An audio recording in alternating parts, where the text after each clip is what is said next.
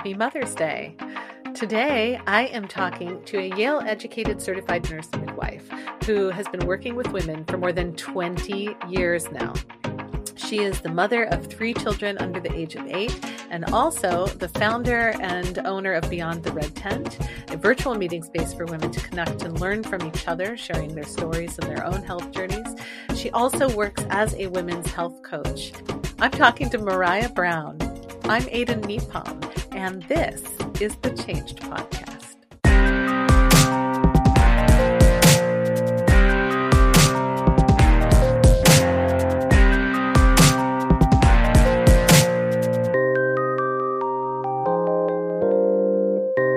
Welcome to the Changed Podcast. Thanks for having me. Maraya, so you have worn many hats, but you are deeply into what it looks like to be a woman at every phase of life, because you have helped birth so many children, and you are now helping to coach women who are going through all kinds of transitions in their life.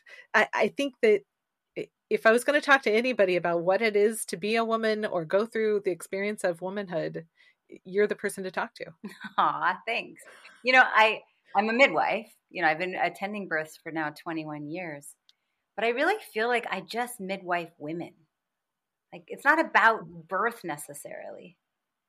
It's about midwifing women to be the one to be there and hold them in their highest light and be there to hold their hand and look them in the eyes and help them be in that place of trust and surrender that's required with birth, but to do it in postpartum and perimenopause and menopause and infertility and making money and changing careers and whatever it is, just to midwife women. That's awesome. I think it's awesome. You, in the process of doing this, do you feel like you are birthing yourself? Absolutely. And rebirthing myself, and going back through the moments where I've felt pain or sadness or I've been burned, and watching how that shows up in moments when fear creeps in and all the who am I stories that creep in.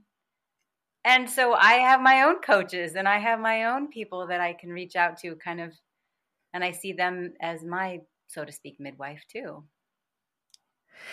I'm curious what these are all these change points in life that sort of are the focus of the work that you do, but I'm curious what your personal relationship is to change. Like, when I ask you even just what does change mean to you, what comes up for you? Mm-hmm. Well, it feels dynamic. It feels exciting. I'm one of those individuals. I've traditionally loved lots of change. I've been in chapters of my life where I was on lots of airplanes and traveling around the world and just excited for the spontaneity of life. And I remember when I met my husband and he proposed our first date, and that was 15 years ago. And then I was at a point in my life where, I was single. I was just finishing grad school at Yale. I had done a 1-year around the world trip where there was very little agenda. And I was just like really saturated in the moment. And he had bought tickets to go to a play or something. And I was like, well, but what if we get to that day and time and I want to do something different? Don't rein me in with show plans. And now I look how different my reality is. Now I have 3 businesses and 3 little kids, and you could pretty much ask me any day and time and I could pretty much tell you what I'm going to be doing. But there's still constant change in the midst of that. The other thing, being a mom, is, at least the way we parent, is I feel like it's really important with children that they need boundaries. And the visual that I have is you would never send your child out on a high bridge above water with no railings. Sure, they're still going to get from point A to point B, and it's really not all that different. But the moment you put the side rails on, it creates a sense of safety and security. And so in that, I have a sense of security that I have scheduled times where I'm going to be having productive time and time where I'm going to be with my children. And that's set with very strict boundaries that I'm going to put my phone away. And right now my love language is quality time. And so right now I'm doing quality time with my family.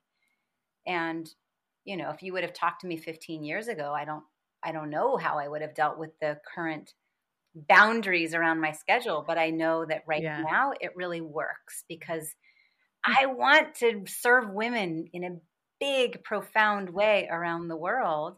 And I also want to serve my children and my husband and my household and my community in big, profound ways. And I'm currently feeling like I'm doing both.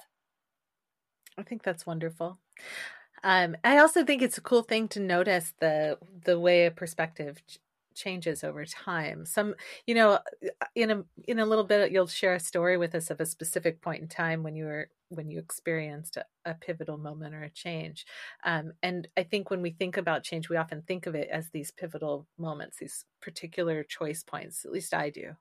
But there are also the changes that happen gradually, and I think this simplicity of being like, I don't know if I'm going to want to see that show, to I if it's going to get done, we got to schedule it. That's a perspective change that I'm sure took shape over that 15 years. And it wasn't like one day you woke up. I could be wrong, but No, am I wrong? Was it it's one day based, you woke up? no, no. Now I have 3 little children and a mortgage and a dog and 3 fish. It's just different. And I'm married. Yeah. Yeah. How do your children handle change? They love it.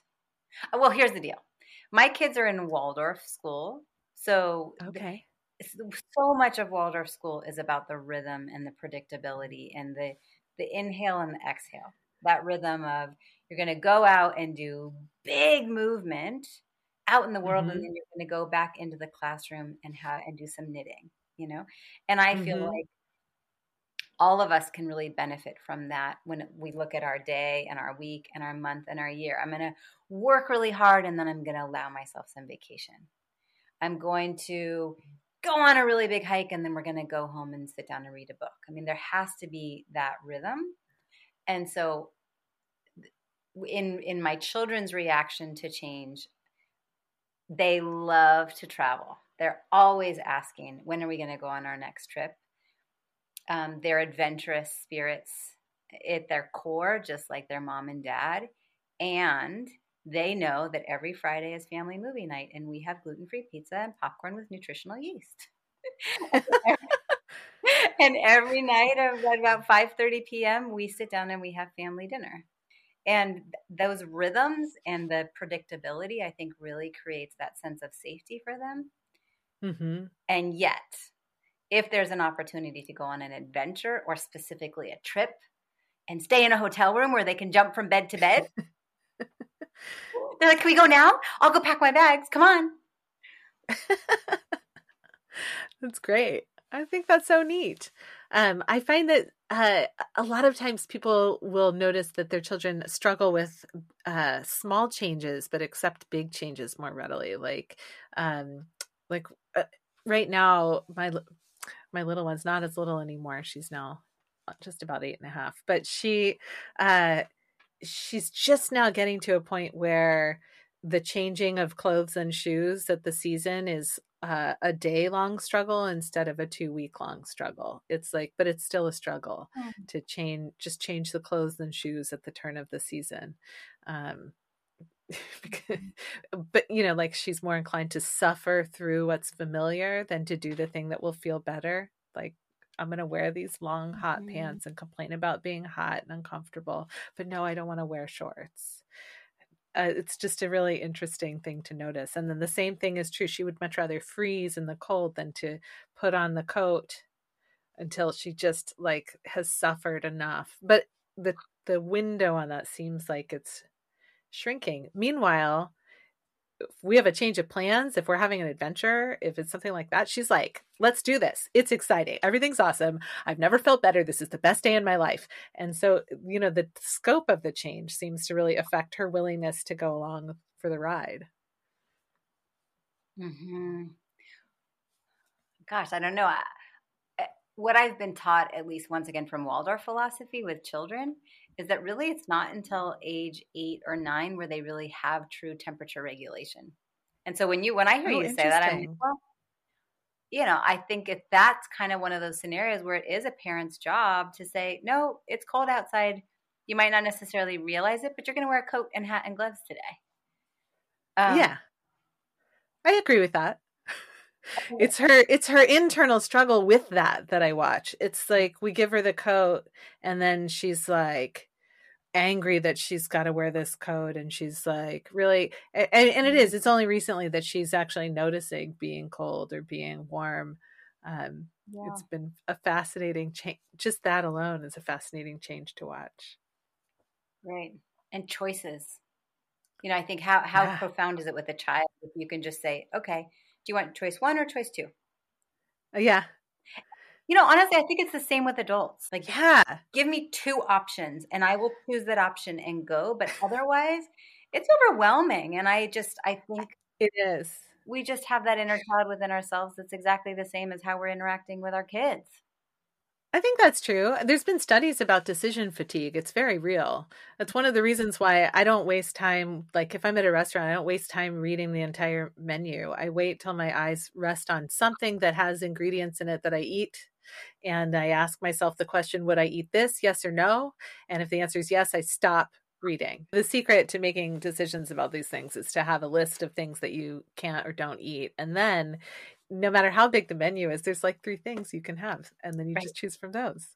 There we go. Restriction diet. That's the solution to everything. Yeah, be restricted in every way. And then it's always very easy. I mean, okay, I'm joking about it, but actually in the world of improv, that is not untrue. It's like some of the most fun games to play on the improv stage are the ones that have the most restrictions. Like even a word restriction game or a physical limitation game are super fun because you discover that inside of limitations, there are all these possibilities. It's that same experience of discovering that there's more time in 1 second than you think. Yeah. Particularly when you're doing something you really love. Yes, ma'am. Speaking of something I really love, which is improv and playing games, we should pause and play the game. Aiden asks you a bunch of questions and you try to answer them as quickly as possible. All right. Hit me with your best shot. Awesome. It's really just a speed round of interview. First question is cake or pie? Neither. Tell me more. I'm not a big sweets person. I would choose mango. Fair. Blueberry pie that's gluten-free, dairy-free, and sugar-free. I have had one that was absolutely delicious at my dad's 70th birthday party. Okay, question number 2. Imagine travel works the way it worked prior to the global pandemic response. So just put yourself, you can move back in time or forward in time, either way. But you get on an airplane and you're seated next to a stranger. Do you put on headphones and pretend that you're on a private jet? Or do you strike up a conversation with the person? I'd strike up a conversation. Follow-up question. What's the most interesting conversation that you've had with a stranger on a plane that like you can remember? I can think of 2. One, I was in my early 20s in the corporate world, and I was traveling a lot on lots of airplanes at that chapter of my life. And I was going between Los Angeles and Cincinnati and sat next to this gentleman that was a financial advisor. And I remember feeling like we had the most authentic banter. Like really big age difference, gender difference, geographic difference, and yet we had the most interesting conversation, really getting to know one another. And I felt like we mutually and genuinely wanted each other to succeed. And it's so crazy. It's been probably almost 25 years since then, and I still keep in touch with him. Oh, cool. And then oh my gosh. Yeah, I know, but wild, right? And when I did the Around the World trip, it was me and a backpack for an entire year. And I think everybody always said, wait, what? How? And at that point, I was like, I don't know. I just sold everything and I just took off. What do you mean how? And so all of those conversations, seeing people's bewilderment and confusion about how that could be pulled off. And now I think I understand it better, because it's like, right, how would I do that right now? I have a mortgage, I have children, I have animals, I have, how could I still pull that off right now in the current infrastructure of my life? But I think those were always fascinating conversations, just to feel a little bit kind of feisty and spiteful and like, what do you mean, how? Why not? Push people. I love that. Do it too. You just sell everything and you're just booking around the world trip. I love that. I love that. All right. Well, speaking of travel, since we're already in that zone, next question is, when you check in to a hotel for a weekend trip, what's the first thing you do? Is it unpack and organize all the things? Is it take a nap? Is it go do something? What's the first thing you do when you check in? Look out, open the blinds, and look out the window, unplug the phone, because my kids are with me and they always play with the phone. And so unplug it. And unpack my toiletries. Okay. Last question is, read any good books lately? Yes, lots of them. Any you would recommend specifically? My goodness, I'm listening to Audible right now. Right now on Audible, I have Denise Duffield Thomas, Get Rich, Lucky Bitch, and Chillpreneur. And I'm listening to Alison Armstrong, Understanding Women and Celebrating Partnership. Those are both workshops that she did that were recorded. And then in regard to paper turning books, right now we're totally into the Harry Potter series with the kids. What kind of music are you drawn to? I love R&B. I can tell you some of my top songs right now. I just made a mix. Britt Nicole, Be the Change, Imagine Dragons, Whatever It Takes. I love, I can never get enough of Fight Song and Firework. Oh, the song from the movie Brave, Touch the Sky. That's beautiful. Oh, that's a great song. Speechless. That's a great song. I mean, these are all songs that I like to listen to, and then the kids can listen to too, Thank you for playing. Aiden asks you a bunch of questions and you answer them as quickly as possible. Yeah. Well, Maraya, I would love if you would share with us a story from your real life as we're talking about change and the things that change us. We've heard of this sort of like one example of a gradual change in your experience, but I know that there's also been many of these moments of pivot where something affected you in the moment or shortly thereafter. And so if you would. Sure, would you totally. please tell us a story from your real life of a moment of change? Absolutely. There's two of them, but I'm only going to tell one of them. So the second one that I'm not going to tell is I live in Southern Oregon, and for those that don't know, we had some really intense fires here this last fall. And the very first day since becoming a mom 8 years ago, I dropped all 3 of my kids off at school for the very first time. And that was the day of the fires.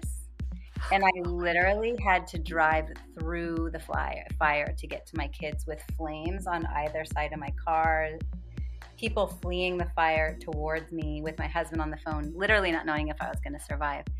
And so that obviously was this year, and that memory is still very alive. And but the reason I bring that up is I think it ties into the memory, the story that I want to tell, which is when I was pregnant with my very first child.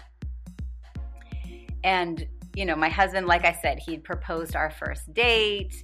I had done an around the world trip. We had done a 4.5-month honeymoon around the world. I mean, we had those personalities where we would just jump. And life had always turned out amazingly. And so here we were living in Hawaii at the time and had a beautiful house.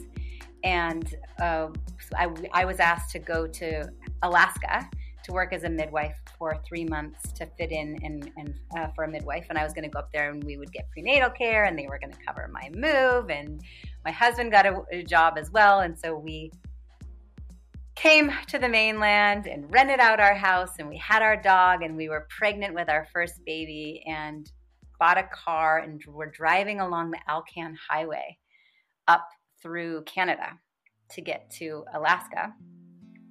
And I ended up miscarrying. in the middle of nowhere.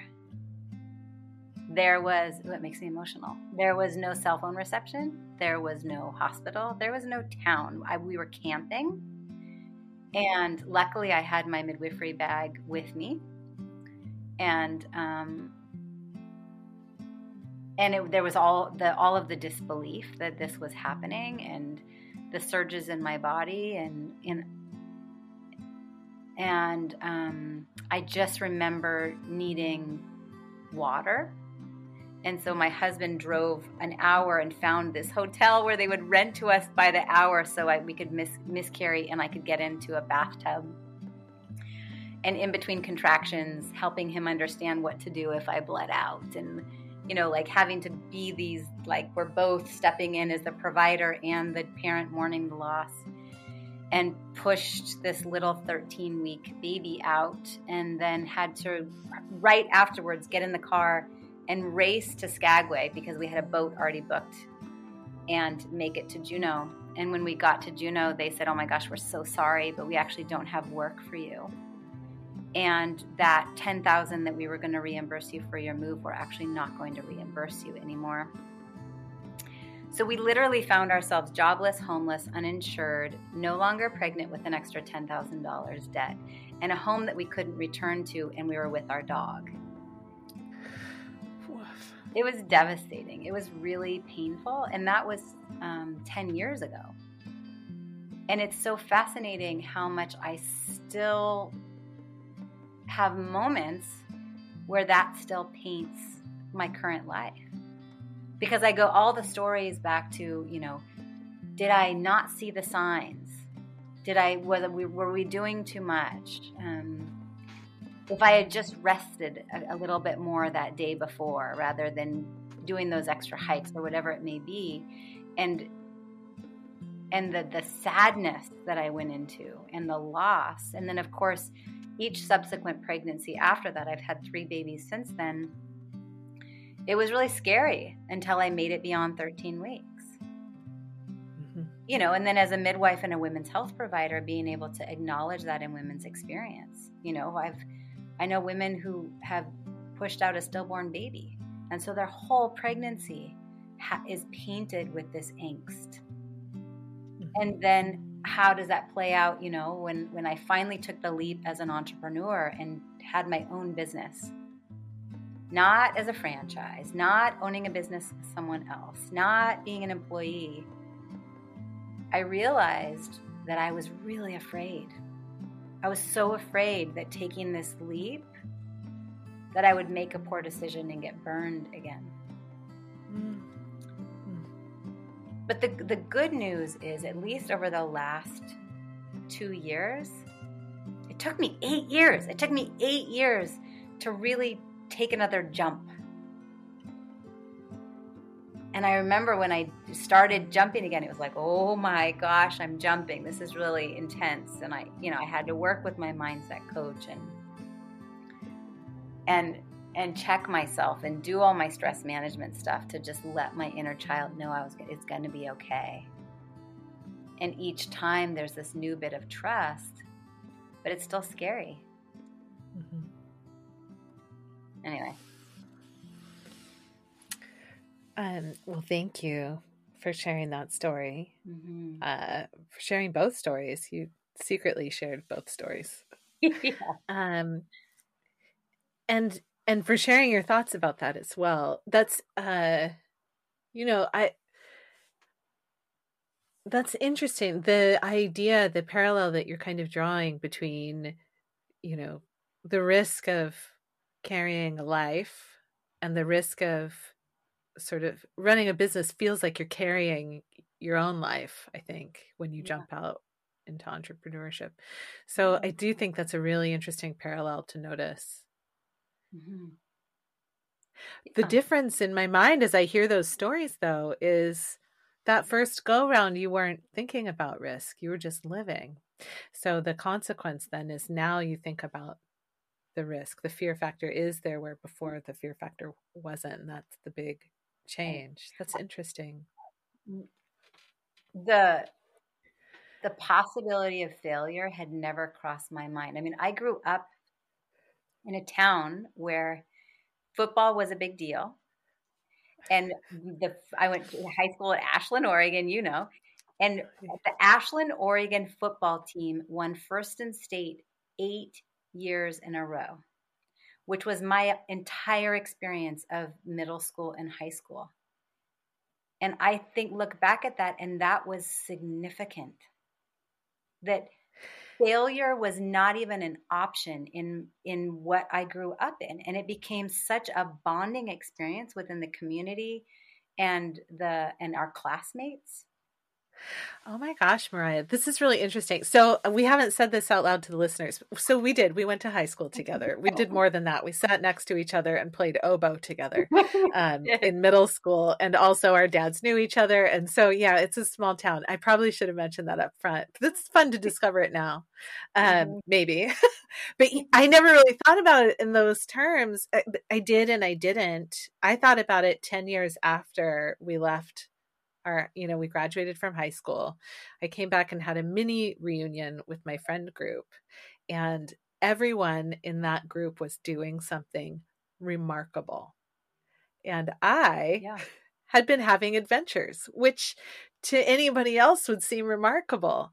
But one of our classmates was like, she was already like a really well-respected lawyer in Michigan. And one of our classmates she'd already gotten her naturopathic medicine license. Like she was a licensed physician and went back to also become an MD. So she was in the middle of that process because she wanted to have an integrated practice by herself.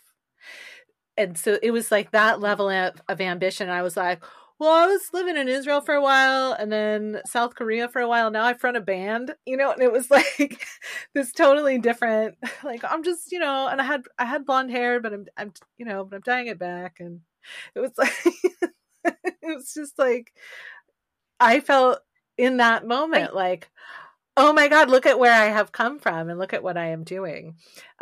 It's an interesting thing to observe that we grew up in this, like, the debate team also was like winning year after year after year. It wasn't just the football team winning. It was everybody was winners. And also this like true. Little and hippie community. And yeah. So you were still winning though. I mean, to live around the world and have those types of you could still jump and get on an airplane and go to a different part of the world. And the idea of failure had not really crossed our minds. And, I got one of the top internships in my undergrad and had a pretty much full ride scholarship to Yale and did the around the world trip. And, it was just, I would just say yes and jump and win in whatever winning means. But in this scenario, there was something about the jump to go to Alaska where I got really what felt like burned. And it's so ironic, like this other story where I drove through the fire to get to my kids and I didn't get burned and I showed my courage. Yeah. And that's why I felt like there was value in telling both stories is yes, I think they're tied together. But there's still that experience 10 years ago, I felt crushed. And I felt crushed for a long time. And it depleted my confidence and it depleted my courage. And so it's only been in the last couple of years that I'm starting to poke outside and watch myself blossom again and then experiencing some wins. And so then I get to rebuild my courage back up. Mm-hmm. I mean, survival in a giant, amazingly horrifying fire is a huge win in and of itself. But also, it has been cool to observe from the outside some of your other wins. What do you think would be different for you, aside from the obvious of having potentially 4 children instead of 3? Had you carried that pregnancy to fruition, what would you still would have gotten to Juneau and been given this terrible news? I don't know. I mean, so I know for sure that as a provider and a woman who midwives women, of course there's a silver lining. And of course I'm grateful for the empathy and compassion that I'm able to experience. It was so wild when I had the miscarriage and I put together like a journal entry and sent it out to everyone because I knew that I didn't want to have to tell the story over and over and over again. And so I just wrote it and I sent it out. And actually that story is now published in one of my businesses. If you go to beyondtheredtent.com, click on articles and just do a search for miscarriage. But I can also post the link in the show notes here. I think I will, yeah, because I sure. think I've read the written version of that story, and I think if you are a person who has lost a pregnancy, whether you were carrying or supporting that pregnancy as the spouse, I think, or are in the process of grieving that loss, I think that that story in particular is a really important. I don't know if Mhm. important's the right word. It's good to read other people's stories. Yeah. And when I initially wrote it, I could not believe how many women responded with their miscarriage story. My aunties, my grandmothers, my aunties' friends, my friends. And I realized um, there are these chapters in life that women, I say women because I generally work just with women, that women go through that never get told. You know, Yeah. I've held space for women now through miscarriages and giving birth to stillborn babies and abortions and the battle of infertility and also into the mourning the loss of their fertility as they're transitioning through perimenopause and menopause. And often it's not talked about. And Mhm. especially around pregnancy, people don't even tell anybody until there's to second trimester. So now a woman will have a miscarriage and just go right back to work. Nobody knows. There's no mourning the loss of this child. And I had no idea. And so then all these stories were coming in. I think, I don't have statistics to back this up. I bet you 80 to 90% of women have had a miscarriage at some point in their life. And I bet that's right. they either didn't know they were pregnant or they just have never told anybody. I think that that's right. Mhm. Um, I so you know this. My listeners don't know this. You're about to find out, listeners. But I lost a pregnancy uh, in 2019 at Thanksgiving. So it was a very strange timing to lose that. And I read your story at that time. It brought me a lot of comfort. And similarly to what you're sharing, what I discovered was how many women in my direct line of sight had stories to share. There's like these taboo topics, Yeah. sexuality and anatomy and abortion and miscarriage. And I mean, there's so many. But because they're so oftenly taboo topics to talk about, even amongst women, Yeah. then when it's brought up, it's like, well, how do I respond to this? You know, and I think Yeah. in lack of comfort, they don't really know what to do. Yeah. Anything that's outside of what we're used to is going to feel uncomfortable. But Mhm. I like that you shared your story, and I like that you have these open conversations. And I like that these are becoming more and more commonplace, because eventually what will happen, and it may not be this generation, maybe it'll be the next or the one after that, but eventually what will happen is it won't be weird to talk about it. The more it becomes talked about, it will just be a thing people are able to talk about. And it's about creating safe containers. I mean, that's why I do what I do. Is I felt Yeah. like, I mean, you know, so I have two businesses. There's Beyond the Red Tent. That's where it's of a larger platform, but women can come and ask those questions, and there's nothing that's off the table. And to kind of normalize it, when you have a group of 14,000 women, inevitably someone's going to ask a question, and there's going to be others that are going to relate, and you're going, "Oh my God, I'm not the only one." And so, you know, Yeah. we're doing that deep dive into vaginal smells and anatomy and sexuality and bleeding and menopause and um, GI stuff and energy and sleep. And I mean, there's just so many aspects of being a woman that Yeah. I think as a women's health provider, I would have this safe container where women would come to me. And I often got to hear the stories or hear the questions from women. Mhm. And the big thing that was apparent to me is there was a loss in society of women having aunties and grandmothers and friends to just bounce things off of. And so women would come to me being surprised by certain aspects of their women's health journey, or asking questions that to me felt like, wow, this is actually quite normal and to be expected. Yeah. But they didn't have a place to ask the questions or talk about it. And so, well, Maraya, this seems like a good moment to ask you then, which is if women want to get in touch with you, obviously the short answer is just go look at the show notes for this podcast where the links live.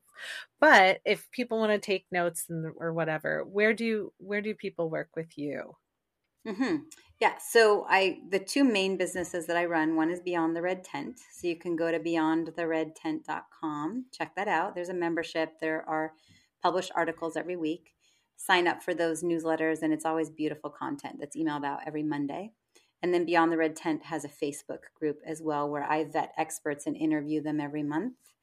And then for my personal program, where I work really deeply with women to help them move from exhausted to energized, balance their hormones, and really feel turned on by their life, their lover, and themselves. And that's a deep dive through a functional medicine approach. Not prescriptions, not thousands of dollars on lab tests and a shelf of supplements, but really result-oriented hand-holding over a chunk of time for women that are really committed to transformation. And so if that's something that you're going, ooh, I'm hungry for that, you can go to marayabrown.com. Maraya. And when you're there, grab my free adaptogen elixir recipes. Those are yummy and soothing to your adrenals. Make them each day. And if you click on Get Started, you can book what's called a free breakthrough call. And I just gift women time to let's chat and go, what's not working? What have you tried? And let me see if I can point you in the direction of solutions. I might point you in the direction of one of the experts that I have vetted, or a podcast, or a book, and I might offer you up a program a spot to work specifically with me in my program. And it's all good either way. What I want is for women to have breakthrough and feel like they have hope for transformation.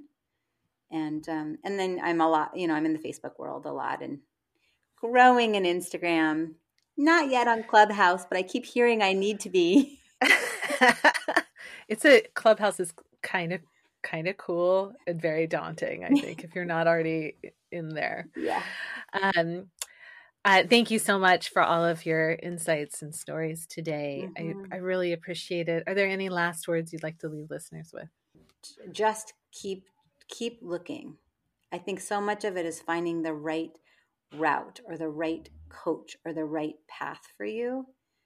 And everyone has the full potential to feel vibrant and energized and hormonally balanced and emotionally balanced and really passionate about the life that they're living. And sometimes it just starts with baby steps, and have someone there that you really trust and respect to hold your hand a little bit. I always have the visual of jumping across a creek. It's too daunting to jump all the way across. But the moment you have some stepping stones and you just get to do one at a time, you can get across.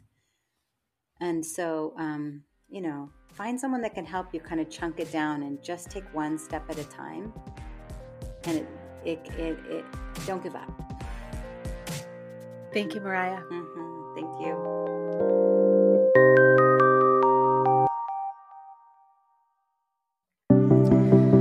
When it comes to the big changes, fear is often in the mix. Fear of the unknown, fear of taking risks that don't pay off, fear of falling flat, fear of failure, fear of success. But I'm a firm believer that if we can take a moment and talk to our fear and see what it has to tell us, examine where it might be coming from, that can be a really transformative choice. Because fear is a teacher. I mean, think about it. We don't really get fear in the mix when we're talking about the really mundane, routine things in our life. It's only when we're about to take a leap of some kind and we don't know what's going to happen. So what fear teaches us is to pay attention, to have empathy, and to notice more of what you're doing in that moment. So when you experience fear, sometimes a really good choice is to stop, turn to yourself and ask, what am I really afraid of? What's the evidence that that's what's really happening? And what do I need right now to move forward anyway? If you are a woman and you are feeling like you are not living your best life in your body, then I encourage you to reach out to Maraya and see how her course might help you fall in love with your life, your lover, and yourself. Use the link in the show notes at thechangedpodcast.com. Special thanks go to my family for their love, support, and patience, to all of you, of course, for listening, and to all of the amazing Changed Podcast Patreon page members who I couldn't do this without. The Art of Change Skills for Life and Patreon member producer, Dr. Rick Kirshner. I want to thank you for your listenership and your support. This is the Changed Podcast. I'm Aiden Nepom, and I wish you the kind of experiences in life you're excited to tell stories about.